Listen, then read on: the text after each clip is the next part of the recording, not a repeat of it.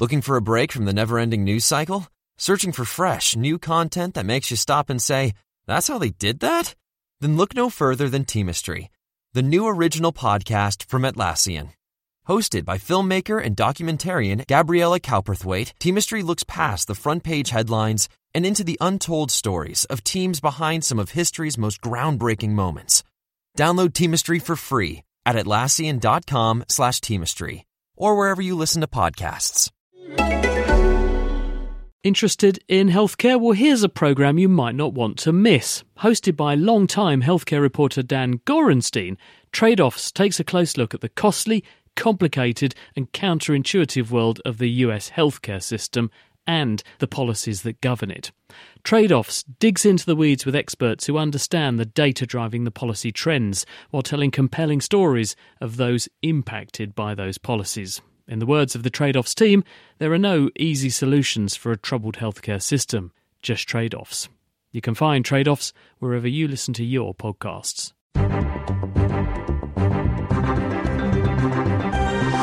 It's science, but not as you know it.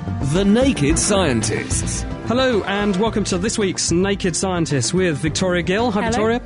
Also with Dave Ansell. Hi there. And with me, Chris Smith. Now, this week we're going to be getting our teeth into how scientists are analysing carnivorous plants to try and find a new source of antibiotics. We've also got news of a new underwater glider for exploring the ocean depths, and we'll be finding out how scientists have discovered the inner workings of a hunger hormone, so there's hope in the future for an anti-appetite pill. That's all on the way. Victoria. Thanks, Chris. This week it's also our science question and answer show, so we'll be tackling your science questions, plus getting to grips with this simply shocking question. Hi, this is Robin. I'm calling from California in the USA.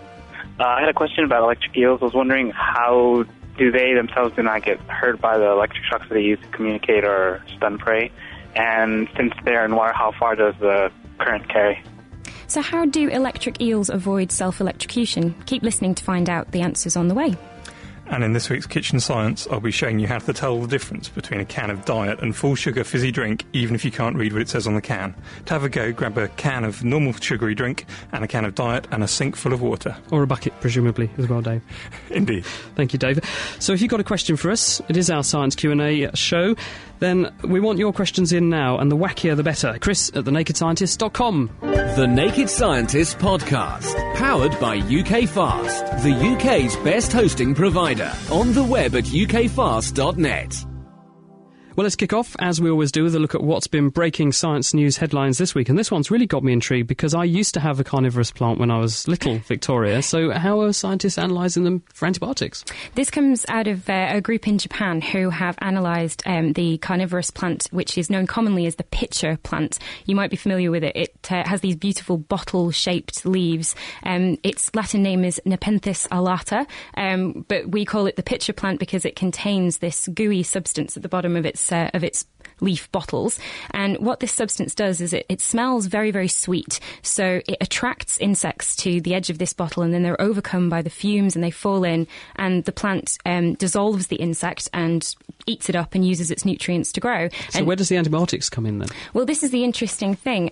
These scientists have now analysed exactly what is in this bottle of protein goo, and it's just a mixture of proteins, but they've separated them all out and they've identified them, and they have an exact recipe for what's in this pitcher. So this is plant digestive juices, if you like. Yeah, exactly. So there are enzymes in there that digest the insect, but also there are antibiotics, antibacterials, because the plant wants to suppress any bacterial growth while the insect is dissolving and rotting away, so that it can use as much of the nutrients from its victim as possible. So the bacteria don't steal the plant's lunch, effectively? Exactly, because otherwise, yeah. if the bacteria were growing, they'd be using the nutrients that the plant could use. So the plant wants to suppress those so it can get as much from its lunch as possible. It's ingenious. Do these antibiotics bear any resemblance to the ones we already use in hospital, or is this an entirely novel class? No, they're not novel compounds. These are, the reason they know exactly what's in this recipe is because they're able to match up what they found with a public database.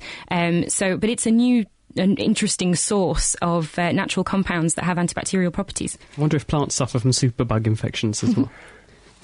Now, it's often been said that we've seen more of the surface of Mars than we have of our own planet. This is because 2/3 of our planet is covered with ocean, which, although you can see through a few metres of it, by the time you get to 1,000 metres, it's essentially opaque. So you can send probes down to visit the bottom and have a look and see what's going on. That generally requires a huge, expensive ship on the surface to power the probe and to get it to where you want to and be able to just support it in general. Now, various groups have come up with ways of moving autonomous robots around the oceans powered by the water itself. If you may have played with a paper aeroplane. If you throw it, you get up to the top of something high, you throw it, and it gently glides down. So it's using its potential energy to turn into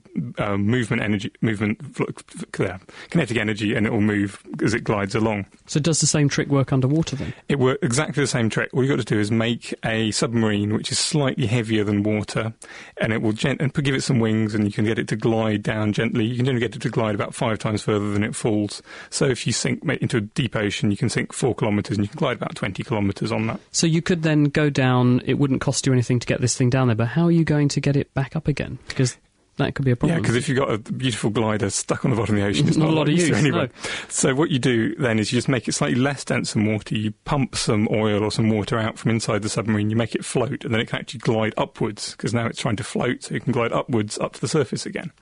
So people have been doing that for a while, but the problem is you need something to pump the water out of it and make it float, which takes quite a lot of energy. Now, a company called Webb Research has come up with a beautiful way of doing this. What you do is you use the difference in temperature between the surface of the water and the deep ocean to get you that energy. Because the surface of the ocean, especially in tropical areas, may be 20, 30 degrees centigrade, but the deep ocean's down at 2 or 3. So you pick a wax which will expand as it gets hotter. And so as the thing comes up, it heats up, the wax expands, and you use that to compress gas.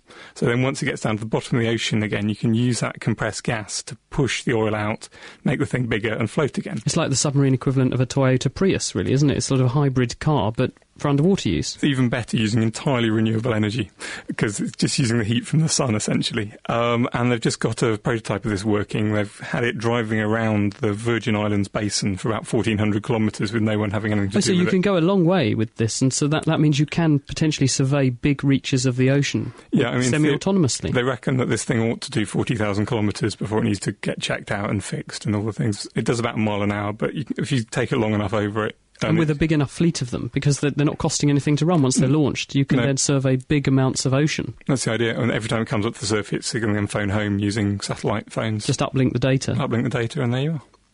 Well, back on dry land, what about this for an interesting thing? It's an interesting hormone which has been discovered in the last few years. It's called ghrelin, and it's a hormone which is produced by the lining of the stomach, and it's an appetite-stimulating hormone. So if you inject this into people, they say they feel more hungry and they will eat more. And if you inject it into animals for a long period of time, they gain weight and they become obese.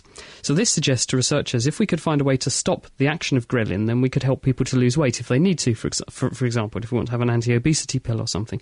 Now, the problem is that ghrelin in the body isn't active just as a hormone. It has to be chemically modified before it switches on.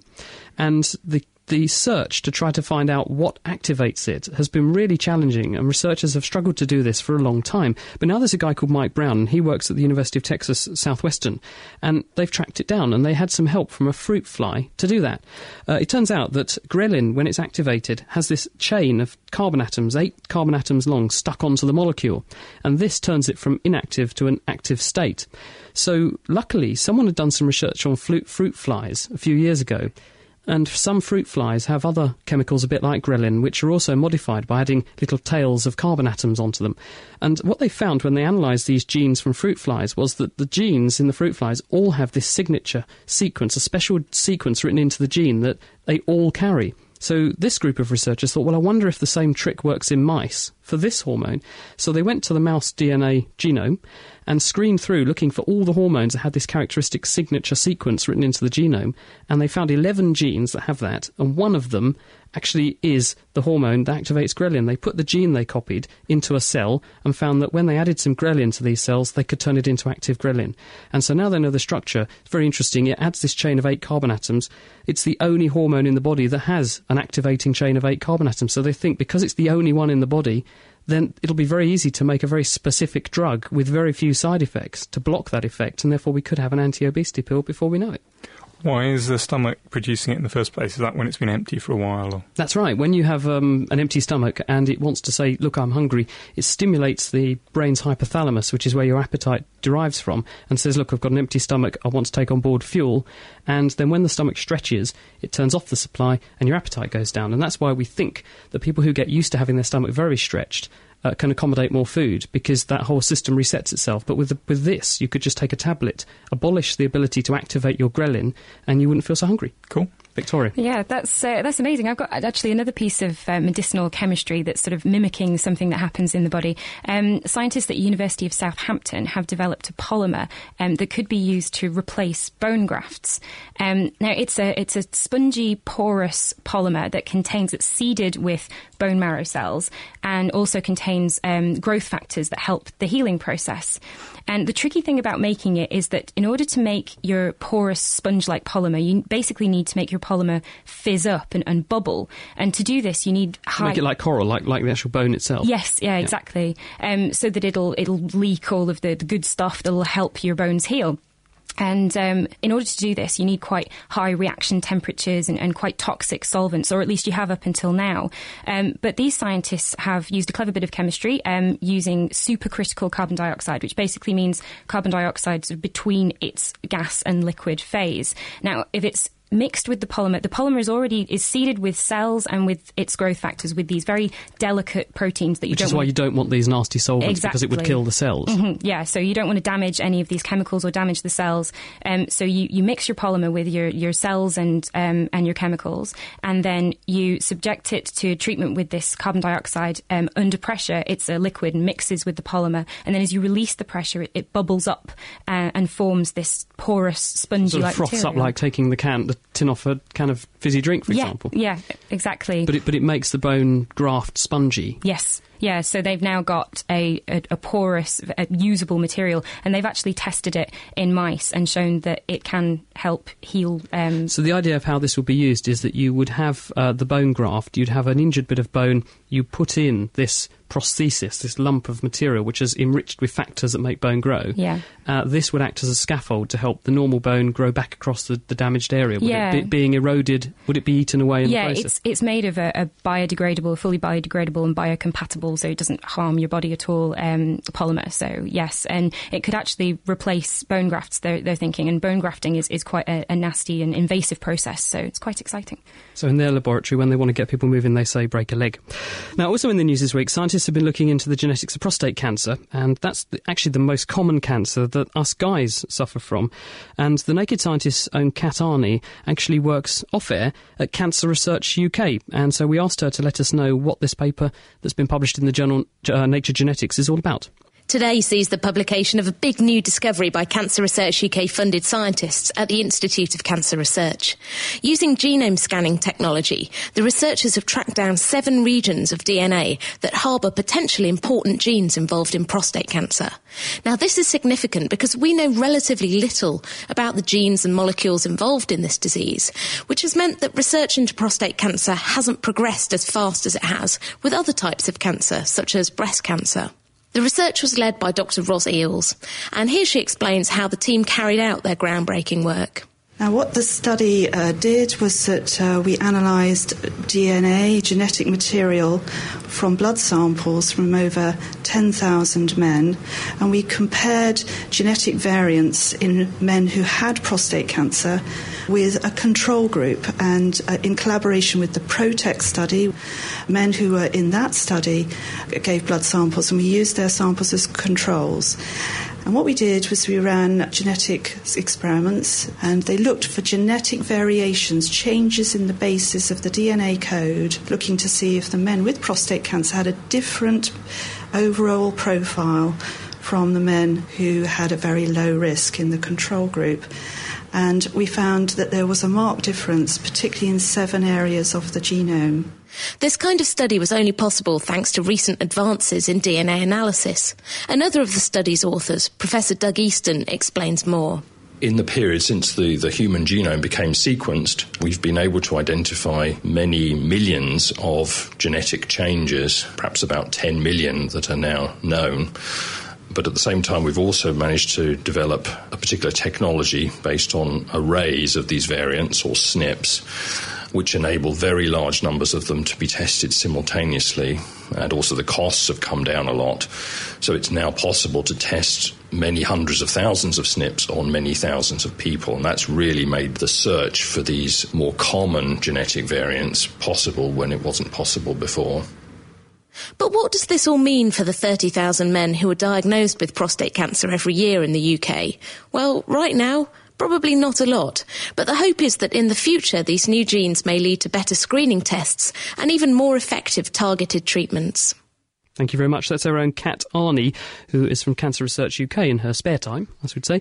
And she's been reporting there on the discovery of that clutch of new genes, which might lead to better insights into what causes prostate cancer, which actually kills a very large number of people in the UK every single year, but doesn't seem to have received perhaps the attention it could have done.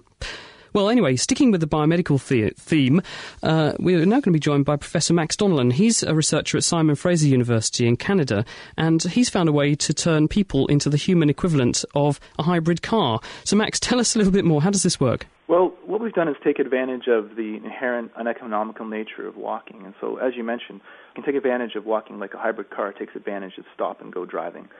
That is, within the walking stride, the muscles are first accelerating and then decelerating the body. And a hybrid car takes advantage of that, of the decelerating, the braking, by using a generator to brake rather than a traditional brake, which just dissipates this heat. The generator produces electricity, which it can then use in a productive way. Well, we've done a similar thing for walking, where we've tried to use a generator to help the legs, help the muscles slow the legs down. And in doing so, the generator can also, so it can assist the muscles, but then also produce electricity at the same time. It sounds a bit counterintuitive to think that your legs would be so inefficient that they need help in slowing down and that you can actually get useful energy out of this. Yeah, I guess it is a little unintuitive, but the main point, if you think about walking at a constant speed on the level, then there's no net change in your mechanical energy. So you're not, on average, you're not moving any faster or any slower, and you're not going uphill or going downhill. So that means for every little bit of energy that your muscles put in, something also has to take it away. And it's mostly your muscles that take it away. But you don't need them to do it. You can use something like a generator instead, and the generator can take the mechanical energy away from the body and put it through the generator and produce electricity at the same time. So in other words, as your leg's swinging to return to the starting position so you can take the next step, you would normally need a muscle to kick in and stop the leg from moving at that point. So your generator exploits that effect, and instead of the muscle doing that work, you're diverting that effort through your generator, and it recovers the energy that the body would otherwise have to expend. That's exactly right. So where we do it is at the knee, and towards the end of the swing phase, so when you're moving your foot forwards to begin another step, your hamstring muscles, which are the muscles that run down the back of your leg, they turn on to slow down your knee extension.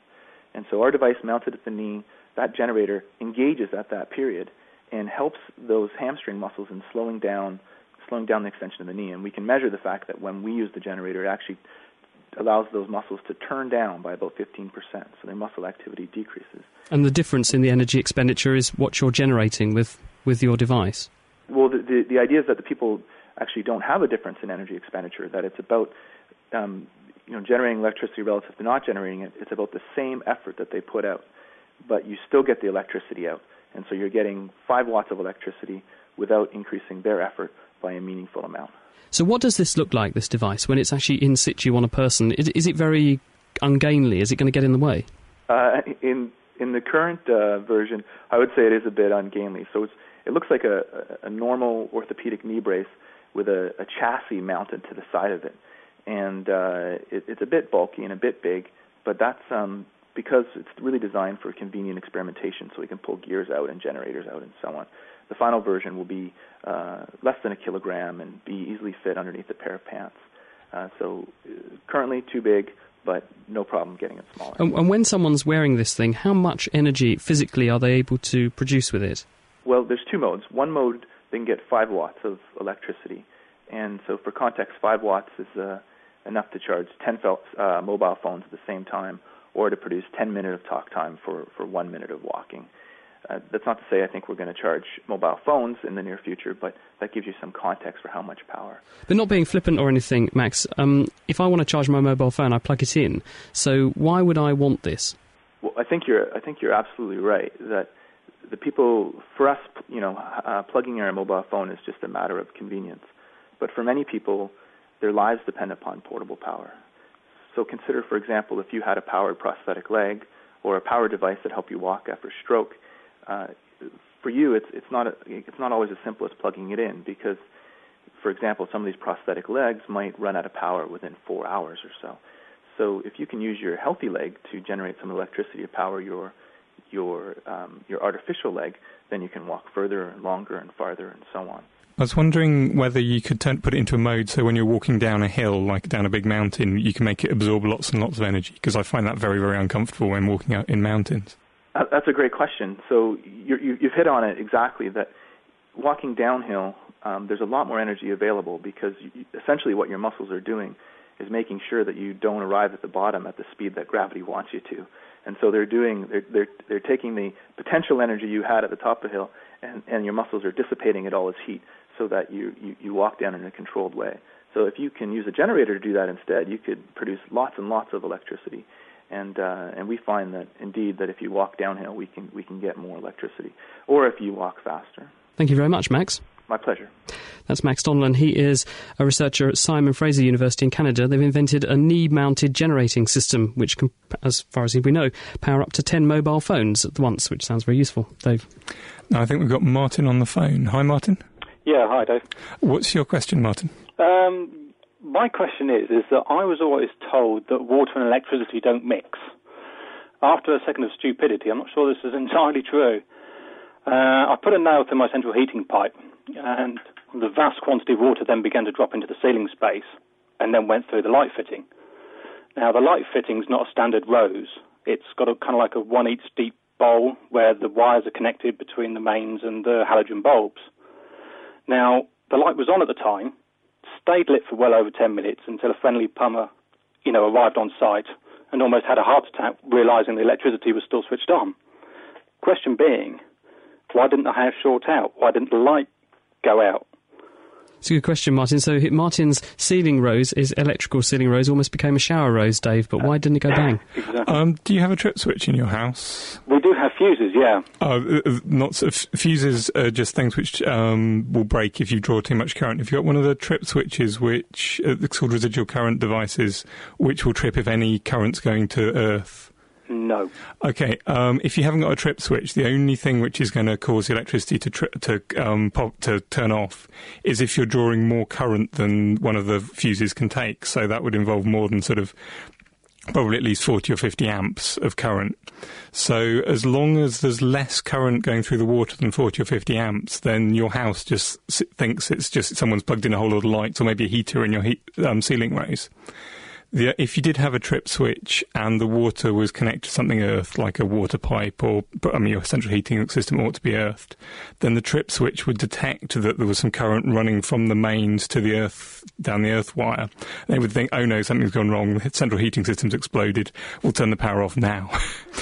So without a trip switch, there's no reason why your power shouldn't carry on. And these lights are definitely not 12 volts, aren't they? I've not got a clue. Because one of the other fancy things that people tend to do in kitchens, for example, and other bits of the house, is that they have a 12-volt system running those little mini halogen lights. They're very, very bright because all they do is draw a much bigger current, but at a lower voltage. But because water isn't a terrifically good conductor, like Dave's saying, then at 12 volts, it often won't actually make that much difference because there's not a big enough potential difference to flow much current through the water. So if it's 12 volts, that may have also been why it didn't actually go bang. Oh, right. You'll have to find out, Martin, and get back to us. Yeah, I will. But thank you for joining us on The Naked Scientist. Excellent. Thanks very much indeed. It's a pleasure. Thanks. It's The Naked Scientist with Chris, Vic and Dave, and it's our Science Q&A week. On the way, we'll be finding out why 3D television is becoming a step closer to reality. That's with Mark Peplow from Chemistry World. He's on the way. If you'd like to join us on the programme and ask us any questions, email us, chris@thenakedscientist.com. Laying the facts bare. The Naked Scientists.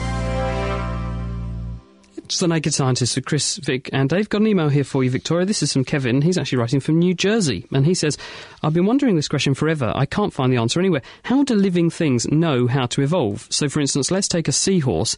I don't know its name, but it looks like a piece of weed in the ocean. You know the one he's talking about, which looks like a frond of seaweed. How does the seahorse know to turn into that? Why does it change to look like that? How do they make themselves evolve into that piece of weed? What's going on? Well, Kevin, it's not really a question of the animal knowing what to evolve into, but this is a really beautiful example of evolution in action, mimicking the surroundings so that animals are well hidden and protected from predators. So a particular species of seahorse will find a good bit of seaweed to sort of hide amongst and gather food, and a really nice place for it to live. And as the seahorses breed and as new generations of seahorses are born, small genetic mutations will change their appearance and change certain things about them. And as their appearance changes, you might get a mutation that makes them a slightly different colour that's very similar to the seaweed, for example. And so then a seahorse that was very similar colour to the surrounding seaweed would be better protected because it would be camouflaged better, so hidden from predators, and more of those colour seahorses would survive. And so it goes on until all of the seahorses resemble exactly the habitat in which they live. Which is exactly why animals do have this amazing ability to camouflage themselves. So, and even some animals, for instance, camouflage themselves to even look like other animals that are poisonous. Yeah, exactly. So even though they're not poisonous, because they look like an animal that is, they get ignored. Yeah, because other animals that eat the poisonous ones or don't. Exactly, and there are really good examples, especially in the deep sea and in the insect world of that. Thank you, Victoria. So I hope you're happy with that, Kevin. Right, Connie is on the line. Hello, Connie. Hello. Thank you for joining us on The Naked Scientist. What would you like to talk about? Well, I was interested to hear about ghrelin earlier on in the programme. And what I wondered was, could it be used to help people who've got into a condition where they don't want to eat? I mean, provided they were willing to have the treatment. But couldn't it stimulate appetite? It's a very good suggestion, and I suspect the answer is yes. Researchers are eager to try to find ways to help people who have eating disorders and increase their ability to take on board food. I don't know if it's actually been trialled in the context, though, of people who have an eating disorder, but I think it's just healthy volunteers they've tried it on so far. But it's a very good point, and yes, you could make a case for doing that, because people, in fact, are often surprised to learn that the class of psychiatric condition which is associated with the highest rate of suicide and death is not all the things like schizophrenia and bipolar disorder, manic depression, although they have a very high suicide rate. The rate of death is actually highest amongst people with eating disorders, and anorexia nervosa is, I believe, associated with more people dying than virtually any other condition. And certainly in young people, it's a leading cause of death in those people who are affected. So anything that can be done to help them is a really big step forward. Indeed. Okay. Well, thank you for making that point. It's a very good one. Thank you. Great to have you on the programme. Thanks, Connie. Okay, thanks. Dave, here's a question for you. It's been sent in by Jim Cooper, and he's actually in Arkansas. And he says, in Arkansas, it occasionally gets very cold, and I have to defrost the windshield to my truck before I drive to work in the morning. I wonder what speed I should set the fan on to defrost my windshield the fastest, because I've noticed that if I breathe on my hand with my mouth wide open, like... my breath feels warm, but if I exhale through pursed lips, the same breath feels cold. So why is that? And what should I do with my fan to achieve my fastest defrosting? I think what's going on when you're blowing on your hands is you tend to be blowing on them from relatively far away, especially if you're blowing on them with pursed lips. So if you breathe slowly, especially if you're close, then all the air which hits your hands is a nice warm air from your lungs. But if you're blowing on them with pursed lips, partly it's going to get you further away, so the air will cool down a bit more. And also, as you're further away, it can tend to catch cold air from surrounding it and drag that along with it. So you're not just blowing on your lips now with warm air, you've got a load of cold air mixed in. And also, the faster the air is moving, the more it will tend to evaporate. That fast-moving air will tend to evaporate moisture from your skin, which will cool you down as well. So I think if you're blowing with a big fan very close to your windscreen, which is the way it works, the higher the fan is, the more it will defrost your window. So the bigger the blow, the better. So size is important then, Dave? I wouldn't comment, Chris. OK. Got a quick one here for you, Vic. This has been sent in by Josephine. She says, love your show.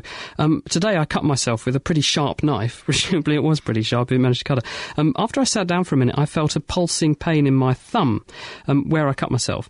And I felt that way before when I was hurt. So why do I feel the pain coming in waves? Why is it not constant?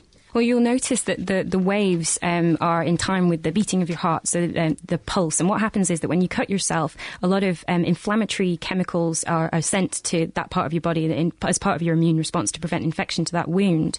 And some of those chemicals stimulate nerve endings that are sensory receptors that are actually mechanical stimulators. So as your artery throbs in rhythm with the beat of your heart, that stimulates those sensitized nerve endings, and you get this throbbing, beating pain. Thank you very much, Victoria. Roy in Peterborough, Dave, would like to know a bit about your submersible thing that you talked about. And he says, can it be used without a pilot for a long period of time? For instance, unlike the vessel that was used to search for the wreck of the Titanic? Yeah, definitely. You couldn't have a person in it because the amount of energy you need to keep a person going, you need to keep them warm, you need to give them lots of oxygen, would be far more than the amount of energy it could generate. So the idea is you have little tiny computer-controlled things which can just travel through the ocean all over the place. In fact, the biggest limitation on it is the amount of power it can use, because it can't generate very much, so you've got to have not very power-hungry sensors. Thank you, Dave. It is The Naked Scientists with Chris, Dave and Vic. Coming up, we'll be finding out about 3D television and also how we are going to take absolutely years to repay the carbon debt to the world of all these fuels we're burning off. That's with Mark Peplow. He's coming up in a second. And if you'd like to ask us any questions about anything science, it's chris@thenakedscientists.com. And now for the last in our series of Rising Stars. These are young Cambridge University researchers who've been telling us all about their research and how it could affect the future of all of us. This week we're going to be finding out how tiny wax beads could turn your house into a cathedral, or at least with regards to the temperature, which sounds pretty chilly. Energy saving is big news. We're asked to turn off computers and to ditch the car for buses and bikes. But did you know that a third of the world's energy is used in buildings, much of it on heating and air conditioning? It takes a lot of energy to keep you at a steady 20 degrees come rain or shine. But there's plenty of heat and cold out there already. It just tends to be in the wrong place at the wrong time.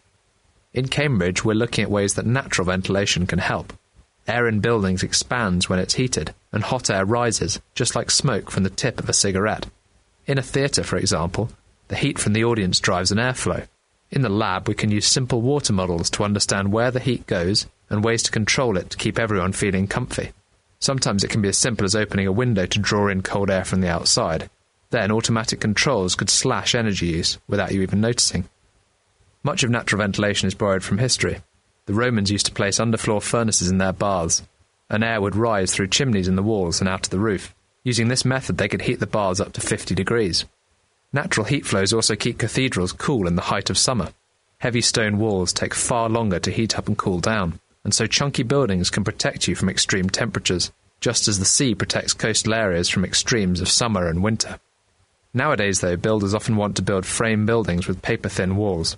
So here we're experimenting with putting tiny wax capsules into walls to create a similar effect. Wax may not be as heavy as stone, but it can absorb a huge amount of energy when it melts. In fact, a couple of kilos of melting wax absorbs the same amount of energy as it takes to boil a kettle. By adding wax, we hope to turn your house into a cathedral. While these methods show promise, understanding airflows can be complicated, and sometimes we're all tempted to just fire up the aircon and forget the cost. Increasingly, though, natural ventilation will have a vital role to play in maintaining the climate outside our buildings, as well as comfort within.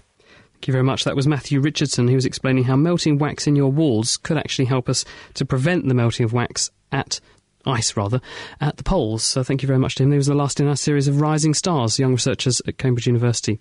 Well, this is The Naked Scientists with Chris, Dave and Vic. In a second, Mark Peplow has just joined us. He'll be talking about ways in which we can actually read genetic code in future just by looking at it. And also, we'll be finding out all about the attempt by Microsoft to buy up Yahoo. That's all coming, but we've got other questions in store, and if you'd like to put your question in the pile, email chris@thenakedscientist.com. The Naked Scientist Podcast, brought to you by thenakedscientist.com. And now on The Naked Scientist, time to catch up as we do once a month with the editor of Chemistry World from the Royal Society of Chemistry. That's Mark Peplow. Hello, Mark. Hello, Chris. Thank you for joining us. So tell us, 3D television sounds fantastic, especially on the radio. It does sound fantastic, doesn't it? It's not quite around the corner, but the first major step really has been taken towards it. We're all used to this idea of being able to have a hologram where you effectively get this image which gives you the illusion of 3 dimensions. You can look around this object. A group group of scientists from the University of Arizona have now managed to make that hologram and then found a way to erase and rewrite it with a new image. So in theory, if you can do that frequently enough, you can actually get a moving three-dimensional film. Now, the way that they do this relies on a special type of polymer.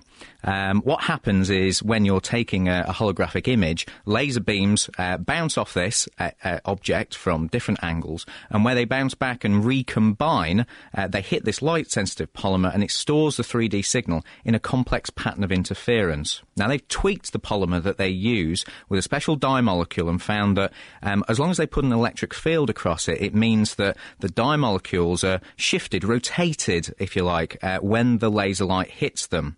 That means that it takes them about 3 minutes to draw a full image, and then another blast of laser light effectively resets the dye molecules, ready for the next image to be written. The 3 minutes, that's not a very fast frame rate, I know, if I'm Chris, honest. I know.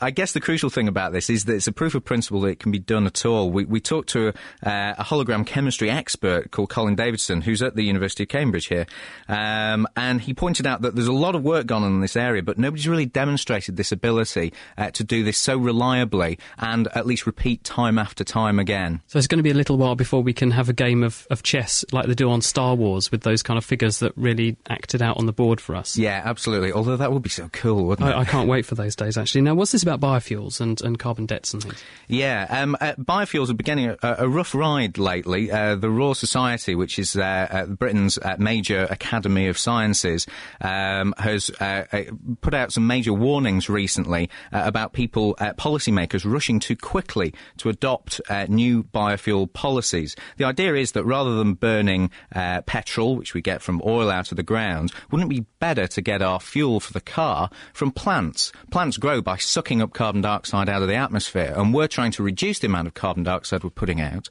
to reduce the rate of global warming. That's good, isn't it? You want plants to take CO2 out of the atmosphere and turn them into stuff you turn into fuel, so there's no net carbon gain. So why should there be a problem with that? Absolutely. Well, the devil is in the detail, as with all of these things. And as people have started to grow more and more biofuels, a good example is sugarcane in Brazil, where they turn that into fuel for cars, ethanol fuel for cars.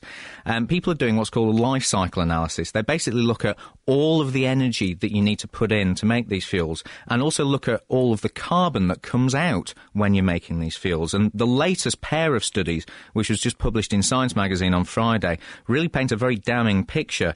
Effectively, they say that when you cultivate land to grow pretty much any kind of biofuel, you rack up this carbon debt.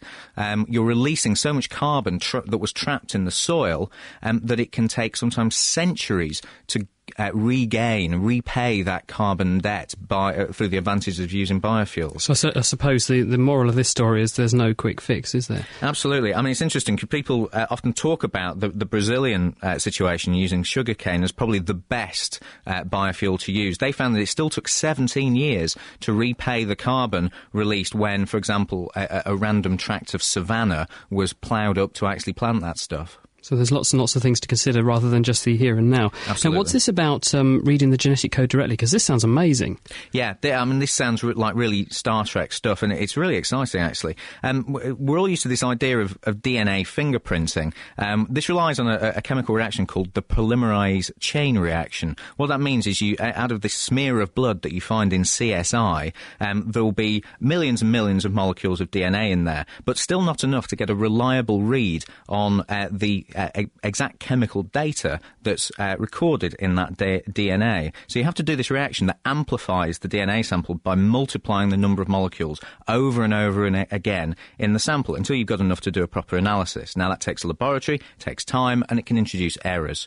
A group now in Dortmund in Germany have found a way, they've proved the principle that they can read a single molecule of not DNA, but its chemical cousin RNA, using a device which is a special combination, basically, of two different techniques. What it looks like, really, is a tiny, tiny record player needle, where the tip of it is just 20 nanometers across, and it's hooked up to a laser.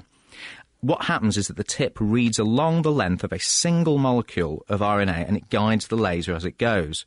Now, that laser will illuminate that particular section of the molecule, and the light that comes back carries the characteristic signature of the chemical bases, as they're called, which holds the data in RNA. And they've proved that although the laser blast will illuminate maybe half a dozen bases at once, because the tip moves along it one base at a time, they can literally read along and show that as they move this tip along, they can pick up each base as it comes along. Now, at the moment, this requires some big bits of kit, and it's pretty time consuming, but again, it shows that you can read this single molecule of genetic code, and because of the advances that are coming along in these sorts of techniques, it means that over the coming years, this should get faster, cheaper and easier.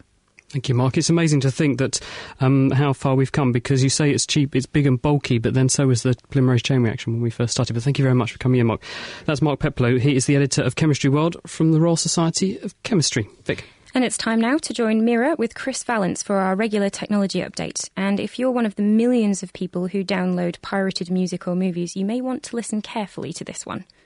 I've met up with our resident tech expert, Chris Vallance, in London to find out what's going on in the world of technology this month. Hey, Chris. Hi there. So there's been news with Pirate Bay. What's that?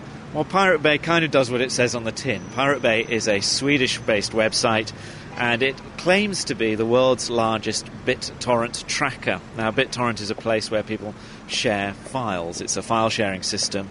And the kind of things that people share on BitTorrent, lots of legitimate things, but also copyright content, the kind of thing like films, books, music, also gets shared. Obviously, this is very controversial. The people who own the copyright don't like this kind of thing, the music industry, the film industry. Way back in May of 2006, BitTorrent was raided. About 200 police raided its offices in Sweden. We didn't have any charges, but last week 4 people associated with Pirate Bay were charged. Now, it's a very, very political issue, not just on the web, but in Sweden as well. Pirate Bay didn't actually host any of this content. On their servers, you wouldn't have found films, music, whatever. They were just linking to this peer-to-peer sharing system.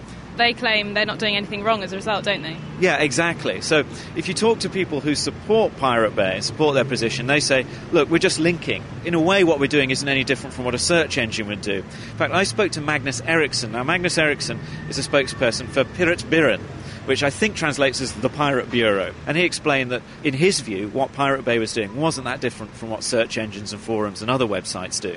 The prosecutor doesn't really have much to offer here. What he's trying to imply is that the Pirate Bay, just by starting this service, is responsible for what its users does on it, that they are somehow aiding them in their copyright infringement. But if this would be a principle, that would mean that anyone developing a community site or a forum site or a mail client or something would have to be responsible for what its users does.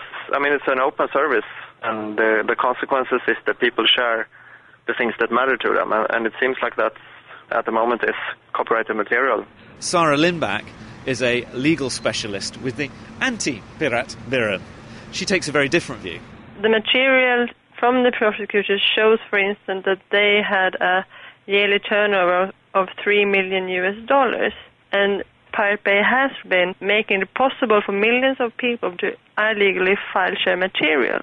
They are making a lot of money on the rights holders' material. Now, for the film and recording industry, what really marks Pirate Bay out is the fact that they were making a lot of money. This is Joe Oliver, a legal analyst with the IFPI, a body that represents the recording industry. Pirate Bay has become something of a destination for those who are looking for illegal content, and the scale is quite staggering. Pirate Bay claims to have 10 million users worldwide. So the steps being taken today to file charges are very important to us. They would say they're merely linking to torrents that are already there. They don't create those torrents. As a user, you go along to the Pirate Bay and it provides everything you need to get the infringing material. Around the world, similar types of services have made the same argument, but in the end the courts found that they were liable for what they were doing. I think the difference is the Pirate Bay is set up to exploit illegal content, so it's a lot easier to find pirate material on Pirate Bay than it is doing a Google search online. So in a way, I think what you see emerging is a question about degree. For the prosecutors, what Pirate Bay was doing was so obviously about getting copies of films, in their view. For the people who support Pirate Biran, what they're doing isn't so different from what search engines enable you to do. There's definitely a bit of a legal clampdown on people who are sharing and engaging in the kind of activity that Pirate Bay was engaging in. Well, it'll be really interesting to see how that turns out. Is there anything else going on in the world of tech at the moment? Well, I don't think we could get away without mentioning Microsoft and Yahoo. It's a $23 billion offer Microsoft has made for Yahoo. It's interesting because obviously Microsoft, their main competitor they see is Google.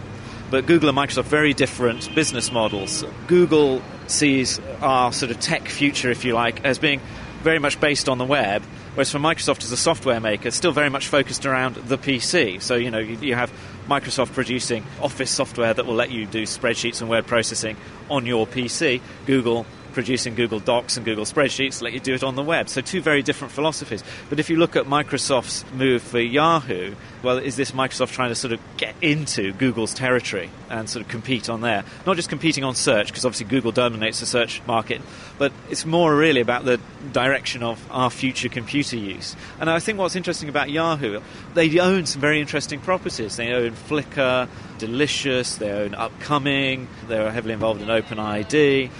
Also, what's interesting is the reaction from the community of users, because you have Flickr groups now saying, we don't want Microsoft owning Flickr, wondering how that's going to go if Yahoo suddenly becomes owned by a software producer. And of course, in all of this, you've got Google, who are now trying to sort of snuggle up to Yahoo in an effort to sort of put off that Microsoft bid. And above all of that, you've got the competition regulators, and how are they going to view a very big merger between two very big companies involved in the internet computing space?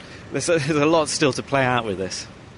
Thanks, Chris. Microsoft hasn't yet made moves to buy thenakedscientist.com, but I think $23 billion would be very tempting indeed. It's certainly what I wouldn't say, no. Diana, do you Google or do you Yahoo? I've always been a Google girl at heart. This is Diana O'Carroll, who's joined us actually in the studio for this week's Question of the Week. Right, well, this week we've got a bit of a slippery one. Hi, this is Robin. I'm calling from California in the USA. I had a question about electric eels. I was wondering how do they themselves do not get hurt by the electric shocks that they use to communicate or stun prey?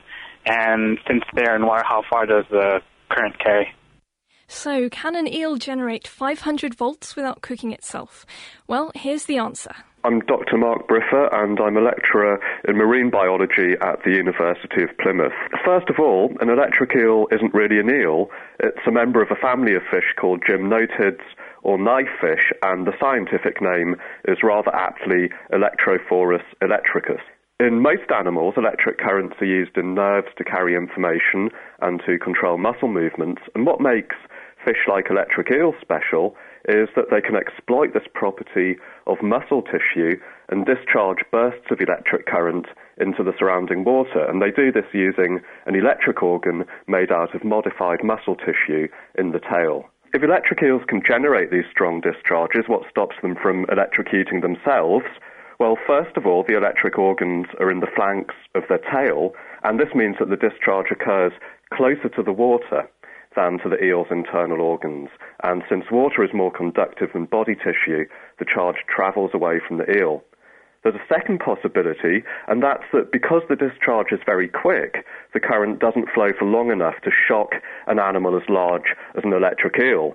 But for its prey, which are usually smaller fish, the short burst is enough to shock and stun, or sometimes even kill them. So electric eels are unlikely to cause a damaging electric shock to humans, but it's still not going to be a very pleasant experience to be on the receiving end of one, and an impressive 2-metre-long pet electric eel probably isn't a very good idea.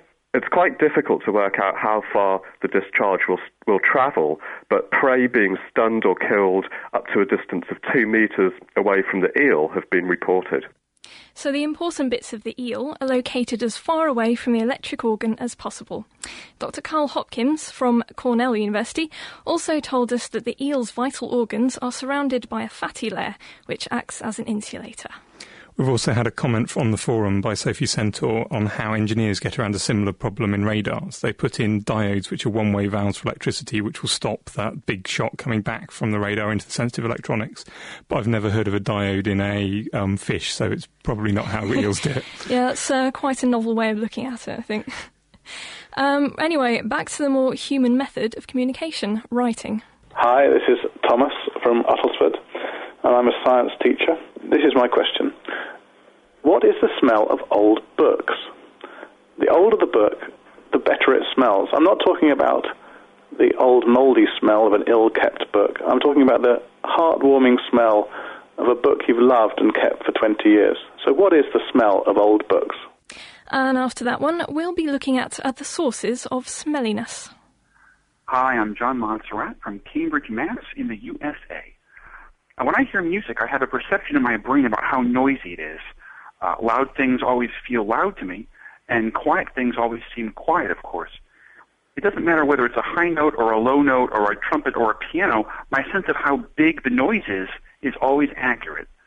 So my question is, how accurate is my sense of bigness for smell? When I sense a very strong smell like rotten food, does that mean there's a lot of this odor in the air? Or can my nose play tricks on me by being super sensitive to some smells that are actually tiny? So if you know what makes a book smell so good, or why one is more intense than the other, get in touch by emailing questionoftheweek@thenakedscientist.com or put your ideas in our forum. That's thenakedscientist.com/forum. Were you into scratch and sniff, Diana? It wasn't really my Because I had a thing. scratch and sniff sticker book. Did you have one of those? No, I used to have scented pencils, though. That's quite girly, But I guess isn't that's it? not what he's asking. Diana O'Carroll, thank you very All much right, for joining us thank for you. this week's Question of the Week. Sorting out the sparks from the quarks. The Naked Scientists. For more information, get online at nakedscientists.com. And this is The Naked Scientists with Chris, Dave and Vic this evening. And it's time for a bit of kitchen science, as we always do. So, Dave, what do you do? You've got a bucket of water in a radio studio. Does Health and Safety know about this? Because they banned Pancake Day this week. I don't know what they'd have to say about that. Let's not discuss it too deeply with them, shall we, Chris? So what are you going to do? OK, this week's kitchen science was ridiculously simple. All you need is a can of a diet drink and a can of a sugary drink, and just put them in the water and see what happens. This might be useful if you're travelling abroad and you can't, and they've got the writing in Cyrillic or something and you can't read it and you can't tell which is which. So this is a useful way that you might be able to find out. So first of all, we're going to take the diet drink and put it in the water. Oh, that's good. It's floating. Yeah, the tin is just floating at the surface. Yeah. But if we take the sugary drink and put it in, And that sunk straight to the bottom. Oh no, it's popped back up again. just about. It's lower in the water. It is much lower in the water. So And it's at the bottom again. It's sunk all the way down. okay, so why should they taste pretty much the same? Some people would beg to differ, but why should that happen? it's to do with what's in them. It is actually to do with the sugar in them, because a sugary drink has a can of Coke has got about 40 grams of sugar in it. 40 grams of sugar in it. That's a lot, isn't it? A good 6 or 7 teaspoonfuls, that must be. It's an awful lot. It's a scary amount of sugar. And sugar is more dense than water. So if you mix sugar and water, the resulting mixture is going to be more dense than normal water. So you can get more weight in the same space. So I've got a set of scales here. You're actually going to weigh a tin of diet and a tin of full-fat fizzy. So first of all, we'll weigh the Diet Coke, which is at about 348 grams. Okay. I'll just dry off the full sugar Coke, and that is about 362 grams. So that extra 12 grams is because for the same amount of liquid now contains a lot more molecules, because you've got the sugar molecules are fitting into the space between the water molecules, I presume. Yeah, I mean, there's another second effect, which is that there's lots of space in water, which is part of the reason why it expands when it freezes, and so the sugar molecules will fit in between, and also just that sugar is more dense than water, so you mix two together, you get something more dense than water. But when you do dissolve salts and sugars in water, the volume does go up a bit, doesn't it? It does go up. In fact, I was trying to do this experiment last night, and it goes up quite a lot. I think it goes up. The combination, the solution is slightly less volume than. So does that mean if you drink the one which is kind of got the full fat variety, lots of sugar in it, you're actually getting better value for money because they must have stuffed more in to get that? I mean, there's certainly more stuff in there, and sugar is a lot more expensive than water. So it is, in some ways, it's better value for money, unless you consider that slimming is more important than the sugar. So the practical aspect of this, apart from to teach you about density and why things float and why things sink, is if you're in a foreign country and you can't read which can of drink is the diet variety and you want to stick to your diet, then this is the way to find out. But, I mean, talking seriously for a minute, that's how, if you go to a posh cocktail bar, they'll make a really fancy cocktail which is layered, like a tequila sunrise, because of the density difference. Yeah, very sugary drinks, and sugar mixed with alcohol will actually make it slightly more dense as well. So very sugary drinks will tend to sink down to the bottom, and just pure water will stay up at the top. And if you apply this to the real world in terms of how water moves around the planet and the Gulf Stream and all that kind of thing, the same thing applies with salinity up in the Arctic, doesn't it? Yeah, that's right. When up in the Arctic, when lots of ice forms, ice is basically pure water, so the seawater which is left over gets more salty. I'm getting slightly worried with this bucket of water on my knees and waving my arms about. Half as worried as us, because Petro told me that they couldn't make the tap work, so they had to wee in the bucket. Would that have affected the density? It would in fact increase the density of the water, so the cans would be. That might be. Yeah, it would have sunk better if it had been pure water. It would float better. Yeah. Better. The other one would have sunk better. It doesn't smell of wee, so I'm hoping. But yeah, with the oceans, when ice forms at the North Pole, that takes a lot of water out of the seawater without taking the salt out. The seawater gets denser, so this will tend to sink. So it sinks down the Atlantic. Something's got to take its place. So warm water from the Gulf of Mexico tends to come up north, which hits us, which is the Gulf Stream, which keeps us warm in the winter. Thank you very much, Dave. You can put your bucket down now. Gently, please. We had a call from Rachel in Cambridge because she was interested in the point we were making, I think, because Connie phoned in to say about how these various drugs could be used to stimulate appetite. And Rachel wanted to point out that in eating disorders, appetite isn't the driving force behind them. In fact, a drug that stimulates appetite might therefore not help, because the problem is not so much not wanting to eat, but physically allowing yourself to eat. So that's a very good point, and thank you very much for making that, Rachel. Also, Dave, got a question here, which I absolutely adore this question. This has been sent in by Jay DeSalvo, and he says, why do certain parts of the world, such as the Gulf of Mexico, have only 2 tides a day, 1 high and 1 low, when other bits of the world have 4 tides a day, 2 high tides and 2 low tides? Okay, first of all, why do most of the world, 99% of the world, just has 2 tides a day? And the reason for that is both the moon and the sun pull on the Earth and on the water around it. And if you're close to something massive due to gravity, and if you're close to something massive, it's got a stronger attraction due to gravity than something further away. So the water on the side of the Earth closest to the moon is going to get pulled hardest. Then the Earth, which is sort of in the middle, is going to get pulled slightly less hard. And the water on the far side is going to get pulled even less hard. So you tend to get 2 bulges of water, one the bulge of water closest to the moon and the other bulge of water on the other side, which is getting left behind. So that's the reason why most places get 2 tides a day. But some places, the only place I know about it is Southampton and around Portsmouth in the UK, which has got the Isle of Wight. And this is, if you look very closely at a map of the Isle of Wight, it looks like there's 2 funnels, one on each side of the Isle of Wight, just north of it. And as the water rushes up the channel, as the tide rushes up the channel, it sort of piles into these funnels, and then it kind of gets, as it gets narrower and narrower, the wave gets higher and higher, so you actually get a high tide as the water rushes up. You get another one on the other funnel as the water rushes back down the channel, so you get twice as many tides as you should have, and you get 4 tides a day. I have a question from Jason in Canada, who's worried about his brain cells dying. You might be able to help him out with this, Chris. He says that sometimes when he stands up or exerts himself, he sees little white lights or firework displays in his vision. What is that? That's because when you stand up, Victoria, all of the blood which is circulating around your body suddenly has this big force of gravity pushing it straight down into your legs. So the amount of blood coming back up from your legs into your heart to be pumped out into your brain drops. Your retina, part of the eye that converts light into signals the brain can understand, has the highest metabolic rate of any tissue in the body. So if the blood flow to the retina drops very, very slightly for a fraction of a second, it starts to fire off abnormal signals, and those are the white lights that you see. So that should set his mind at ease. It should do, hopefully. Right, well, that's it for this week. Thank you very much to everyone who joined in. And also, thank you very much to the contributors this week, Max Donnellan, Mark Peplow, Diana O'Carroll, Chris Vallance, and also our wonderful production team, Petra Minch, Ben Valsler, and Mira Senthillingham. Next week, we're going to Boston. That's in the US for the AAAS. And we'll also be finding out all about the science of transplantation. So join us next time, if you can. The Naked Scientists are sponsored by the Wellcome Trust, the EPSRC, and UK Fast. For more information, look us up online at nakedscientists.com.